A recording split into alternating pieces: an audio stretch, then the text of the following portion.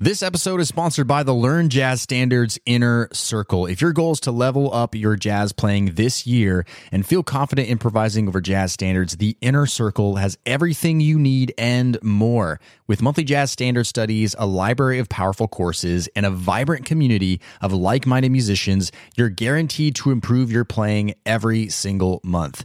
Podcast listeners can get 50% off their first month when you go to ljsinnercircle.com. That's ljsinnercircle.com, or find the link in the show notes. Now, on to today's episode. Now, for many of us sitting at home trying to learn how to play this jazz thing better, become better musicians, we find that backing tracks can be really helpful to practice along with, to stay motivated, to have fun while practicing. And on today's episode, I have a special guest, Quist, who is a Danish-born jazz guitar player. He's a recording artist, and he also makes quite a few backing tracks himself to help his audience practice. And he gives some great tips of how to practice along with backing tracks, most effective ways to do that, along with a bunch of other awesome, really cool topics that we talk about, and his tips and tricks for musical improvement. So you're going to really get a lot out of this episode. We have a great conversation with Quist. So much to learn. So buckle in, get ready to learn, and let's do this thing. Welcome to the LJS Podcast, where you get weekly jazz tips, interviews, stories, and advice for becoming a better jazz musician. And now your host. He's a jazz musician, author, and entrepreneur, Brent Vaartstra. All right, what's up, everybody? Brent here from LearnJazzStandards.com, which is a blog, a podcast, and videos geared towards helping you become a better jazz musician. And hey, welcome to 2021. This is the first episode of the new year, and I'm really stoked. And I don't know about you, I like to think of the new year. I'm one of those people that likes to think of the new year as a new chapter, a new beginning. I know a lot of us could use that around right now. I think it's a healthy mindset if channeled in the right way. And so right now I'm pumped up about this podcast. I'm pumped up about this year and serving you the best I can, helping you grow as a jazz player and a musician.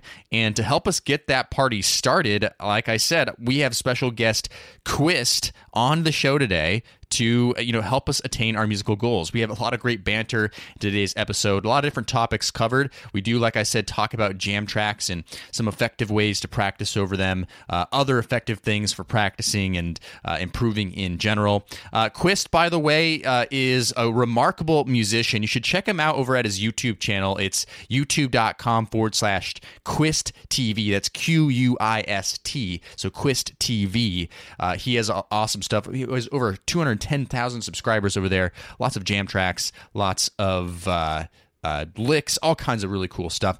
Also, Quist is going to be one of our speakers at Learn Jazz Live 2021, which is our virtual summit that we are hosting on February 27th through 28th. He has a really awesome masterclass lined up that you're definitely not going to want to miss. And if you'd like to help Quist out today, make sure you go through his link, which is learnjazzstandards.com/Quist, learnjazzstandards.com/Quist, and sign up for Learn Jazz Live 2021. This is a virtual summit you are absolutely not going to want to miss. And when I say that, I mean it. We have 20 plus speakers giving away amazing workshops, live Q&As. It's going to be the jazz event of the year. So don't miss that. Go to learnjazzstandards.com/Quist and get your ticket over there. All right.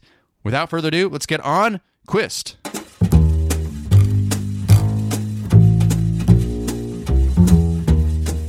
Okay, welcoming on the show is guitarist Quist, who is a professional performing musician. He's played at venues such as the Hollywood Bowl and Royal Albert Hall. His jam tracks improvisations have garnered 110 million views on YouTube and helped build a solid community of musicians who share his passion for improvisation. Welcome on the show, Quist. Thank you so much. It's a pleasure to be here. Man, it's so great to have you. And I mean, you're such, well, first of all, I just love your YouTube channel and your jams and the amazing things you teach on it. And just obviously your playing is just so great. And so a great place to start is, as far, you play a lot of different styles of music, but as far as jazz goes and improvisation, like how did that all get started for you and you got into, I guess, music in general? Well, that was like, teenage years when you're just like, I was just seeking more and more kind of challenges within music, and inevitably, you end up with like bebop and jazz because like, it ain't easy, and it's a fun riddle and a fun puzzle to try and get to, and sort of use and understand. So, I went sort of from rock to through fusion, and then ended up and had a pure like bebop jazz kind of period for quite a while, and then ended up getting invited to audition for the Royal Academy of Music in London, where they have a jazz course, the same one that you probably know, Jacob Collier, the same one that he went to, and I went there much earlier, a long time before him, but I had a period where I just really dug into jazz and straight up jazz, because that was the passion. And then but since then I when I started studying, I got my first got involved in my first like signed project with Sony Music in Denmark, and I did the first record that was like nothing to do with jazz. So I sort of had my passion for jazz and that whole thing, and then at the same time my sort of career led me out, outside of traditional jazz playing. So and so I've always kind of had a foot in a few different camps, So I'm a little confused, but certainly passionate about playing jazz. Well, you do it all so well, like just your command on your instrument and the way you're able to play different styles so well. And Thanks, man. Your jazz playing is just so remarkably good, the language that you've developed. And I know that everybody listening right now is just going to be incredibly curious, and especially if they know you and have checked you out, they're going to be especially curious about how you're able to develop such incredible jazz vocabulary. But I was thinking about, as you were saying this, here in New York, if you show up to a jazz club, there's kind of two different kinds of people that are there. One is like the actual tourist who's there, and they just know that that's the thing to do is you go to a jazz club in New York City. But everybody else is just actual musicians. And so it's funny that you mentioned, you were looking for a challenge, and that just seems to be, jazz just seems to be a music that musicians who just want to seek a challenge, like they go to, I guess.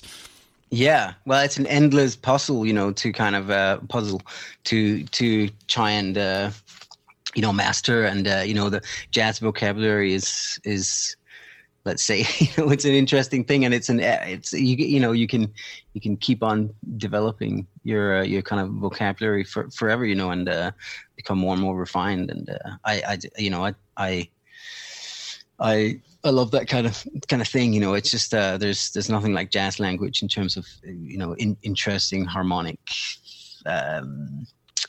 language. For me anyway. And in terms of improvisation, there's kind of different, people come at it from different ways, especially those who kind of were into other music first and then got into jazz. Did you have any of a classical training at all, or are you very much an ear-based player, or what's kind of like how is that transition for you into improv? Did you think a lot about theory? Was it a lot of just learning stuff by recordings? Like, what was that like for you? Yeah, I did a lot of learning by recording for sure. Yeah. And I always, advocate that. And I always, tell people that that's a great, especially now where everything is so readily available on the internet. I think probably I could imagine a lot of people starting out are not using that pathways as much as maybe people in previous generations did. But yeah, I certainly learned a lot from just listening. I think even if you get it wrong, it helps you immensely. It helps you immensely. Having done that work, and so yeah, I did a lot of learning by ear. But yeah, I also, I kind of grew up with blues. My dad is a big blues dude, so he likes blues. He's not a blues musician, but so I grew up being fed a lot of blues. So I kind of came in at it from that perspective as well. So like my favorite kind of jazz is jazz blues, I would say. If you ask me to jam, I'm going to say, can we play jazz blues? Yeah. Well, that's sort of my go-to. That when you go to like a jam session, it's just like, everybody, they call like a different tune. They call like, I don't know, they call like confirmation or whatever, but really secretly you just want to play a B flat blues. That's like, yeah. like, you know. Yeah, no, I won't even be secret about it, because I mean, I got to be honest with you. You know, I don't carry around. I mean, there was a time when I carried around a pretty good selection of standards in my sort of immediate vocabulary, but I don't anymore. I do, like you say, you know, I do a lot of different things, and I kind of focus on creating in my day-to-day life, and have for a long time. So my sort of immediate book of standards that's readily available in my brain, it's pretty slim. I got to be honest with you. Yeah, well, I mean, I have similarly, like at one point I learned a ton of jazz standards. Like to be specific, right. 1 year I learned 100 jazz standards in a year. That's ridiculous. It was ridiculous. It was just crazy. But you know, right. How many of those? How did you do that? What was that? How did you do that? I just learned one a week. Well, I mean, I had a teacher. He had like a little program for me. Like it was in between high school and college, and right. He, you know, I just stayed back and studied with this teacher because he got me into jazz. Like, I mean, I was into jazz before, but he got me serious about jazz. Right. And he had this like program for me. Like I transcribed, not written down, but like learned a jazz solo, like 32 bars of a jazz solo a week. I learned 1 new jazz standard, 3 new jazz standards a week. There's some other things, learning chord voicings and like, you know, different kind of challenges like that. I played 1 gig every single week. That is just part of this thing my teacher put together for me. So I had that. It was motivation for sure, but it was also just having someone to kind of guide me through the process. But the funny thing is, like, I learned all those tunes, but how many of those do I know now? Definitely not all 100 of them. But I wonder if you can you could relate to this as well. Is even though I don't know. I definitely don't know all those tunes anymore. The process of learning all those tunes, and especially I tried to learn as many of them as I could by ear, obviously checking chord charts as well, but you know, that just like exploded my ears and my ability to hear music better and just understand jazz harmony. So even if you don't know all the tunes anymore, like the musical lessons are there, you know? Yeah, no, of course you will have absorbed an enormous amount of information in various ways. I'm quite inspired by that, what you're telling me there. Like as a boot camp kind of, you know, 1 year situation where you say, okay, I'm going to do this, you know, you will have come out like having improved immensely, I'm sure, out of that year. And whenever I tell this story on the podcast or it just comes up, I always have to say for the listeners who, you know, definitely you don't have to do anything like I did in order to, you know, reach your goals as a jazz player, especially, you know, a lot of the listeners are hobbyists and they do this for fun. They're not they weren't like me or you trying to do this professionally or anything. So I always have to clarify that, you know, don't be intimidated by that story. It's just, you know, it's just a part of my story, I suppose. But it does say also that, you know, when you want to learn something setting something up that's to do with doing something regularly and having regular, you know, habits and writing something down and sort of getting an overview of what you're trying to achieve. All of those things are, you know, whether you're a hobbyist or a professional, those things are incredibly valuable, you know. Well, you were just telling me before we like actually started recording that you just got off doing. Speaking to that, you just got off doing 1 new release a day. Talk about that for a second, because that's also like dedication and the lesson of, you know, if you want to get at something good, be consistent, right? Yeah, I mean, because I put out these, you know, I compile like the albums of jam tracks and everything that I make, and put them out. You know, I put them out on my website, and in the last year, I've started putting them out on a new Spotify profile as well. I've finally given in to the world of streaming, and said, okay, I'm gonna, you know, put them over there. So sort of, I've started putting out a few more albums and stuff. And one way to, you know, achieve that, you know, goal of being a little more productive is to do these, for example, these themed weeks that I sometimes do. So I'm like, you know, my blues album, like straight up, or blues in various forms, actually. I wouldn't say straight up blues albums, but they're like my blues albums are called Into the Blues, and it's like a series. They're my most popular ones. I have an Into Jazz Blues, which is very popular as well. But I've made a long line of like blues albums, and so in order to have material to put out more of those, I'm like, well, when I do a themed week, I'll have 7 tracks done that to the level that I will have to be able to live with them, and all done in a week. So I'm like, well, that means I have another 3 to pick from pick or create in order to have a full album. So it's like, I try to give myself little, when you know that you have something you want to achieve, like say, hey, I want to put out an album. Well, if I do this, I can, I know that it'll be a productive time. And also, obviously I'm doing it because people have responded favorably to these kind of themed weeks that I've done before. So yeah, I put out these themed weeks. I did a jazz week, it's a little while ago. But yeah, I've done several blues weeks, and I'm going to I had a request for a modal week, and Nice. I get pretty nerdy about things on my channel. I'm about to put out a 2-5-1 album as well. One of my it's great. One of my sort of popular tracks from way back is a 2-5-1 jam in C, and I've never put out an album of these, even though I have loads of them. So I'm going to compile one of those in the very near future. I've started doing it. So yeah, it's great because I'm thinking about the 2-5-1 track. It's great because, essentially, when you think about jazz, right? If you know the 2-5-1, if you know the major and the minor 2-5-1, that you're pretty much set. Not completely, but mostly. Because that's mostly what jazz harmony is. It's a series of 2-5-1s rearranged in different directions. So true. Yeah, it's like it's like when you got that building block down, you're like, okay, I'm ready to go. I'm ready to play some jazz. But if you haven't gotten some kind of idea of how to navigate that building block, you're going to be in trouble pretty quick trying to do anything that's remotely jazzy.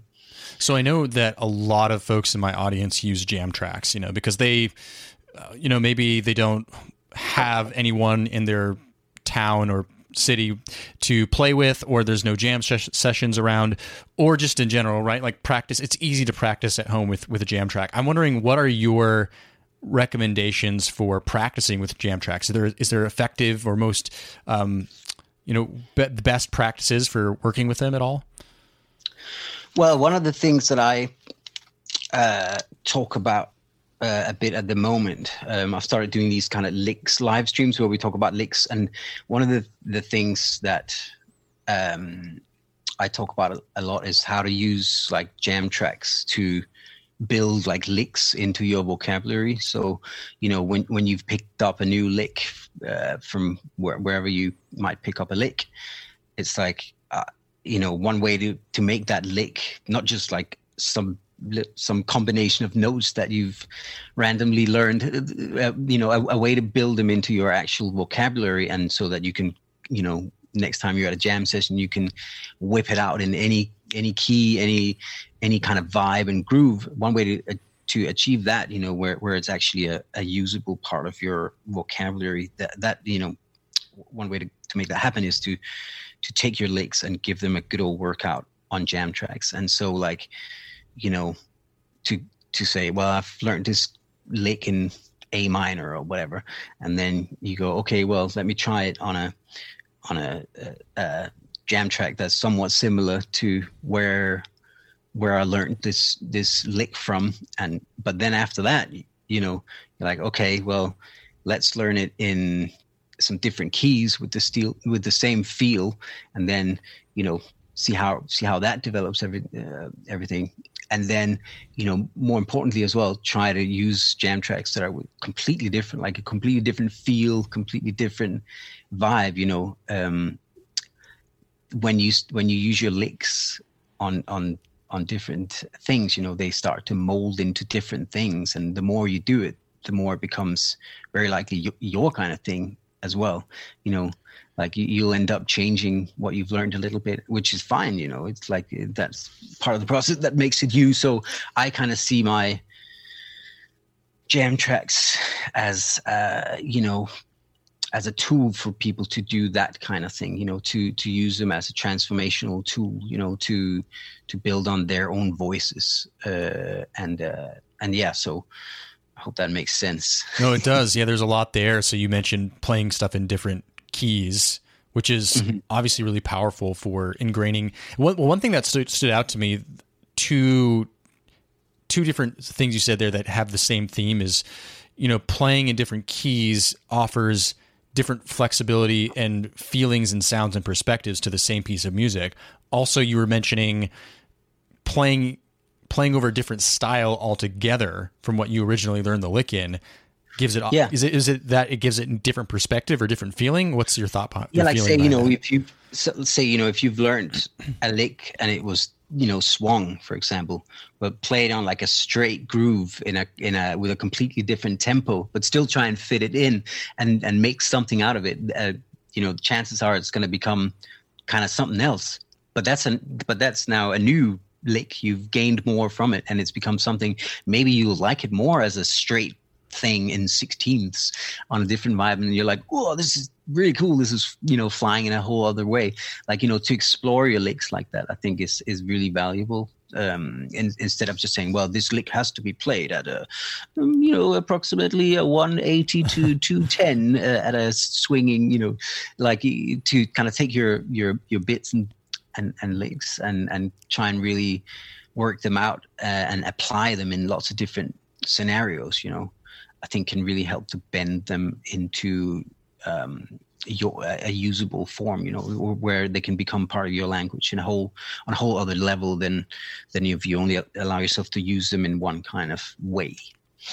Well, I think that angle is really interesting because when I think about jazz and improvisation in general, it's very conversational. I mean, oftentimes jazz is best played with other musicians. And so oftentimes when I hear anxiety from my members or my audience, they're expressing that, like, I learned this thing, I learned the chord tones, I learned how to voice lead them, I learned this lick, but when I got to the point in the song where I wanted to play it, I couldn't execute it properly.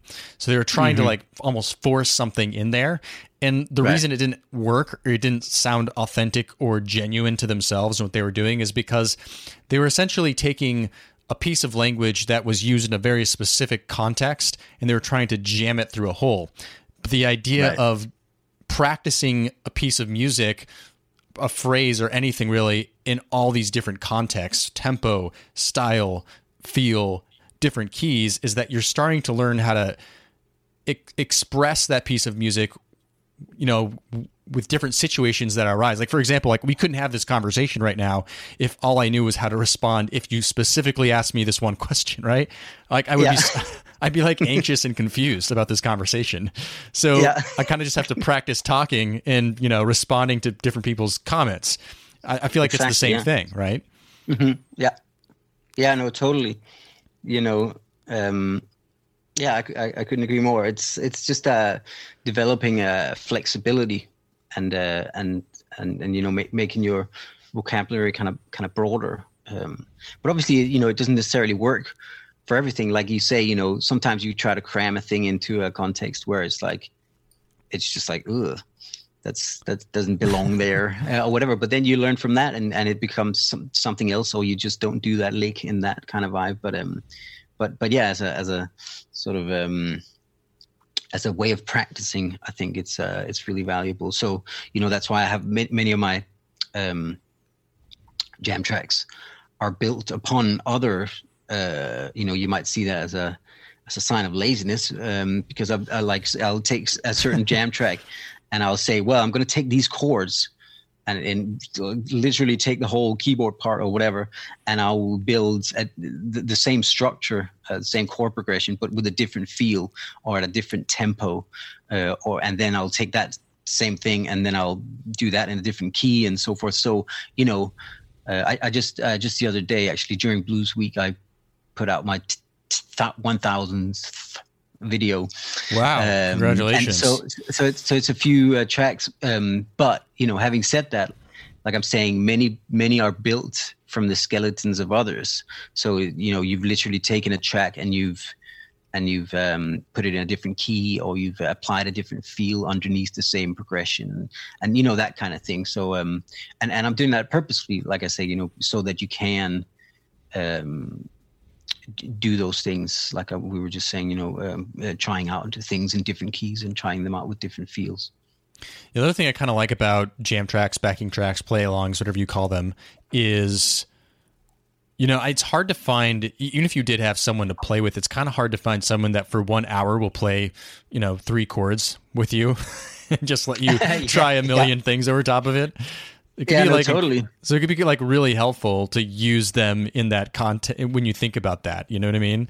Oh, absolutely, yeah. But I did that for myself when because I didn't have anybody else. Like when I was a kid, I literally recorded my own, like 5 minutes on C Lydian and 5 minutes on, Mixolydian, whatever, like just a metronome and a guitar, like playing a thing for 5 minutes, and then I would play, rewind and play on top of that. With like a little looper pedal or something? No, well, I actually did it on a boombox, or what are they called? Like a cassette player. Oh, nice. I had a cassette player, so I literally recorded a tape of modal jams. Well, I would do like 5 minutes on each mode with a metronome. So the recording was me playing the chords for 5 minutes with a metronome, and then I would rewind and just play, to that. That's really cool. I love hearing those little like inside stories of how like musicians like trained themselves. It's like little things like, recording on a cassette player, which, anyone who was born, in the last 10 years has no clue what that is. Yeah, I know. Well, it says something about my age, but yeah, that can still be done now. Maybe people would do it with a loop pedal or whatever. But I kind of enjoyed it because it, you're practicing various things that when you're doing that, you're doing some red light recording mode kind of thing. You're getting some time in the red light recording mode where you like actually having to try to get do something well for a prolonged period of time, and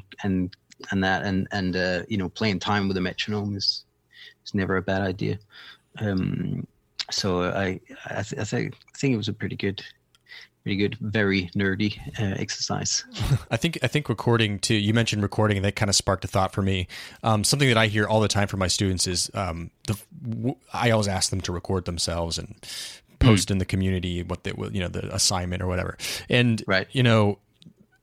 A lot of them say, just by recording and feeling like, oh, I really have to get this right, and then they listen back to themselves and see what it's like, that it's really, really highly effective. So I thought that was interesting that you just mentioned that as well with the cassette. You're trying, I think the exact words you said, where you're trying to play something correctly for a prolonged period, which I think is essentially what all people who want to play music better are trying to do. They're trying to not screw up as they're trying to not screw up for as long as possible, basically. Yeah. Yeah. And, that's one way of practicing that, because, the music just inevitably feels different once the red light is on. It does for really everybody. So if you can practice being in that mode, next time you go out and jam as well, which it's slightly different red light, but it's, similar to the red light that you experience when you're recording. If you can practice to be in that state, it kind of prepares you for things in a way that you wouldn't be prepared if you were just playing, Because that's such a huge part of it, right? Like improvising is very psychological. So is, and recording is too. It's incredibly psychological. So it really is. I don't know. I've had some gigs where I played a lot of gigs, and there's some gigs where you're just like, I'm showing up to work today, right? It's just like I'm showing up to the my cocktail hour gig, and I'm just doing this thing. There's other gigs where all of a sudden something transcends, like, so the vibe between the musicians, the way you feel about yourself. And usually it's a state of not caring at all. You're just sort of like free, liberated. You don't really care. you're just playing and everybody's doing the same thing in the band, and it's just like a surreal like musical experience happens. I feel like that's the drug that, like, when a musician experiences that's what essentially motivates and drives them forward to keep trying to improve and not get, tired if they hit a musical plateau, right? Yeah, man. Yeah. I mean, is that the same experience for you? No, totally. I mean, and yeah, like, having experienced those moments, you crave to create more of them and as many as possible, because it's like the greatest thrill is to have that moment, especially with other people. When you can make that happen in a live situation with other people, where you find that in the momentness, and where everybody is clicking, and you maybe even surprise yourself, because I mean, you do your best stuff when you're fully in the moment, and if you can do that, playing with other people is the best freaking feeling in the world. And I've experienced it many times, and it's an interesting one. I mean, I don't mean to sound like weird, but like I try to cut out every kind of music making that doesn't allow me to be in that kind of zone, or at least try to be in that kind of zone when I'm playing. So gigs that I know will be not conducive with being in a state of enjoyment, I've really made an effort to try not to do those kinds of gigs, because I think it's also a habit thing. Like the more you do something, that becomes a habit. And I've seen, because of the way also that and this is maybe a bit broader than what we should be talking about, but like I think I've seen a lot of jazz players as well over the past few decades, where I thought they've done too many of those types of gigs, and the norm has become to not be in that zone when you're playing, because they've done too many gigs where people did not care, and consequently they did not care that much, and I hate that dynamic, because a lot of jazz gets used in places nowadays where people aren't necessarily really caring about it, whether it's like a function at a big company, or somebody's posh birthday party, or whatever, do you know what I mean? Like, oh, yeah, so if you do too many of those kinds of things, your sort of go-to mode when you step on stage might get you might fall into a pattern, which is not the pattern that we both started out with. Yeah, absolutely. And I think there's I mean, yeah, go for it. Yeah, I'm just, it's hard to govern, and I'm just saying, that I've made some kind of effort to try, and I'm, continuously try to make an effort to take the kind of gigs that will allow me to at least have a chance of being completely in the moment and feeling like, we're doing this as a powered by passion type of thing, rather than powered by just standing in a corner and just playing whatever for a paycheck. Yeah, absolutely. And I think there's a powerful lesson in there for those listening, of course, who for the most part aren't going out and trying to play a bunch of gigs like this, but we do train ourselves when we're constantly in a state of frustration, right? We're constantly in a state of frustration with our playing and what we're doing, and sometimes we're maybe we get stuck somewhere, and it's something we should work on, right? It's a weakness, but we focus so much on it that we start losing the enjoyment and don't forget to do the things that we actually like to play. And there must be a healthy balance in there, because I kind of pulling back a little bit to talking about the studio recording session, it's psychological, but you also have to have really worked on all those things. Like you're practicing the 2-5-1s, you're training yourself so it's ingrained. Like that has to be there. But then the other side is that psychological aspect where if you can just let go of all of that, and if we're training ourselves, like you're speaking to constantly be in a state of frustration and upsetness, then we're actually picking up our instrument and having a bad relationship with it. And I remember the first year of college, I went to a music school in Seattle, and I started jamming with one of the older students, and he was like, hey man, like I noticed that, you scrunch your shoulders like this when you're playing your guitar. And I was like, oh, I didn't notice that. And he's like, yeah, I can tell you're feeling a little tense. Like, if you do that, you're going to feel really tense when you play your guitar, right? So just try to relax a little bit and chill out. And I think you're going to play a little better. And he was completely right. That's cool. That's amazing. Yeah. Yeah, but it's so true, like you said, it's a mindset thing, and it's, the sort of psychology and mindset behind playing is incredibly important, and a really big part of how much you're going to enjoy playing and how much probably other people are going to enjoy your playing. It goes both ways, and yeah. So I mean, I have all these weird little things, that I do before I go on stage to in order to give myself a good chance of being completely in the moment when I go on stage. Share some of those. Well, it's just like, doing a little, I don't remember where I learned it actually, so I can't give Jude credit, but just, like asking yourself a couple of, basically it's a trick to make yourself, visualize, the best situation, basically, or the best outcome. So you ask yourself, could I, forget any hesitations and just be completely in the moment and enjoy playing this music with everybody? And you say, well, yeah, I could do that. And then you say, would you, forget about everything, say the same things, whatever you say, like, would you forget everything and just be completely in the moment and enjoy playing with these people? And you go, yeah, I'll do that. And then the last question is when? And you say, now. And then the more you can insert whatever you want, but those three little things, if you ask yourself those once or twice or three times, I think it's basically a way of tricking your brain to visualize actually having a great time. And for me, that's worked wonders in terms of me being completely in the moment when I step on stage, which always produces a better result. Like if you're completely in the moment and like ready to interact with people on stage and people off stage, it's just, that's how it should be. And I've just found that, I'm somebody whose brain can often veer off into places that has nothing to do with where I'm at, so for me, that's really helped in order to, for me to be completely in the moment when I'm on stage, because I feel like, that's the only way you can create good music.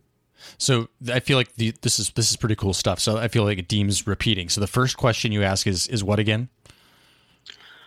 Well, it can be whatever you want it to be, but it's like, for me, I do different things depending on what I'm doing, but it'll be like, for example, could I let go of any hesitation and just enjoy my talent and enjoy having a great time playing with these people in front of this audience, for example. And then you say the same thing again, but this time you say, would I do this? And then you say when, and you go, now.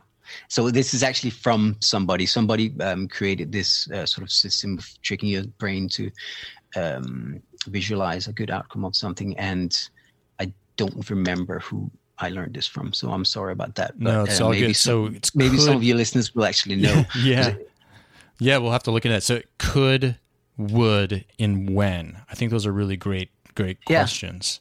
That's it. Yeah, and it's just a little mind exercise, but I found it to be super efficient, in terms of being in the moment. And like I said, I'm somebody who has had to work on that as a thing, because, my mind it's always brewing a piece of music or brewing this or that or thinking about this or that, so, and I remember one of the elders in my family once telling me that I was, kind of a space cadet like that with you always got something brewing in your head. And I'm like, Yeah, I guess you're right.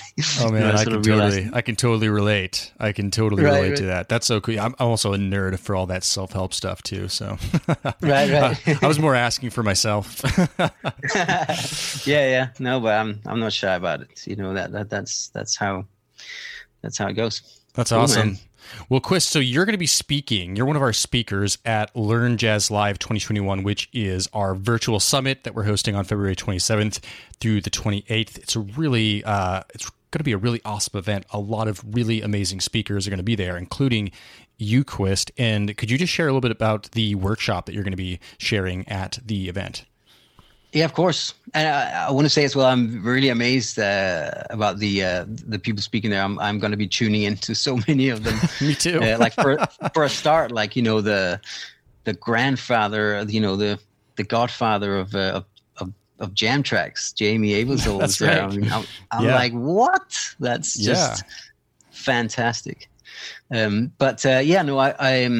So my workshop will be what's called Think of Your Solos Like Conversations, using motifs and call and response thinking to create strong, memorable, and musical solos. So, you know, it's basically, I'm going to talk about, you know, just basically the concept of thinking of your solos like a conversation where, you know, any solo that really grabs people, you know, is when it's like you're making statements, you're making clear statements that people can relate to. So, of course, some solos are just, the statement is, I got a lot to say in a short amount of time. That's fine too. But you know, in terms of playing memorable solos, there are certain tricks that you can do to sort of foster, you know, like to create, you know, habits around, you know, basically making more, you know, making solos that are more effective in that way. And so I've kind of worked with people throughout the last couple of years, and that gave me some. You know, I've basically come up with some exercises that you can do in order to learn how to sort of think more in terms of statements for your solos, and that's what I'm gonna be giving away some of those for this workshop. That's awesome. I'm really looking forward to that workshop. It's going to be super amazing. And so if you haven't gotten your ticket to Learn Jazz Live 2021, make sure you go to learnjazzstandards.com/Quist. Definitely go to that. If you enjoyed this episode today and you got value from Quist, learnjazzstandards.com/Quist, and get your ticket from that link. That also helps Quist out as well. So would appreciate you doing that. And Quist, thank you so much for being on the show today. This has been awesome. I feel like I learned so much. It was, first of all, great to get to know you better. And second of all, likewise. I feel like there's every single time, there's always some amazing little gold nuggets in there. And I felt with this episode, there's just these awesome little gold nuggets where I'm like, never thought about it that way before. Or, you know, wow, now I just got my next self-help nerdery thing that I'm going to try out. So thanks I really so much. Appreciate it. I mean, like I said before we started this, I mean, you're doing an amazing thing here. I'm really amazed at, I mean, how good you are at doing this, but obviously you've now done it as well for quite some time. So you've really refined it, and I'm a little envious at how you get to do this and do it so well, because I mean, obviously, all practice, my friend. All practice. You will have extracted a lot of good stuff from a lot of great people. That's pretty awesome. Yeah, well, thanks so much for being on, and I have a premonition you'll be back on in the future. So thanks. Thank you.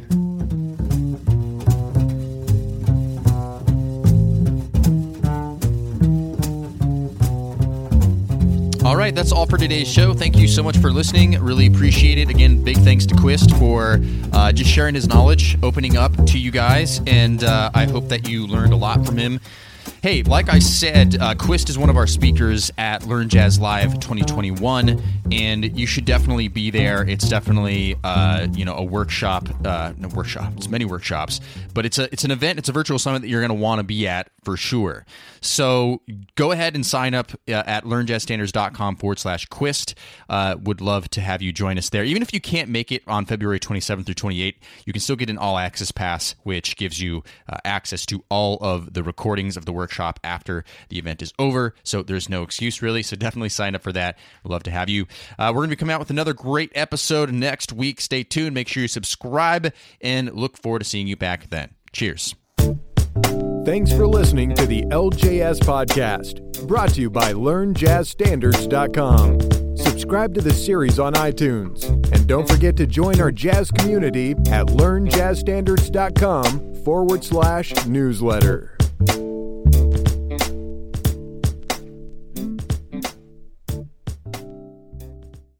Hey, podcast listener, would you like to ask me a jazz question and get it answered here on the show? Then go to learnjazzstandards.com/ask. That's learnjazzstandards.com/ask. I look forward to hearing your question and answering it on a future podcast episode. learnjazzstandards.com/ask, or find the link in today's show notes.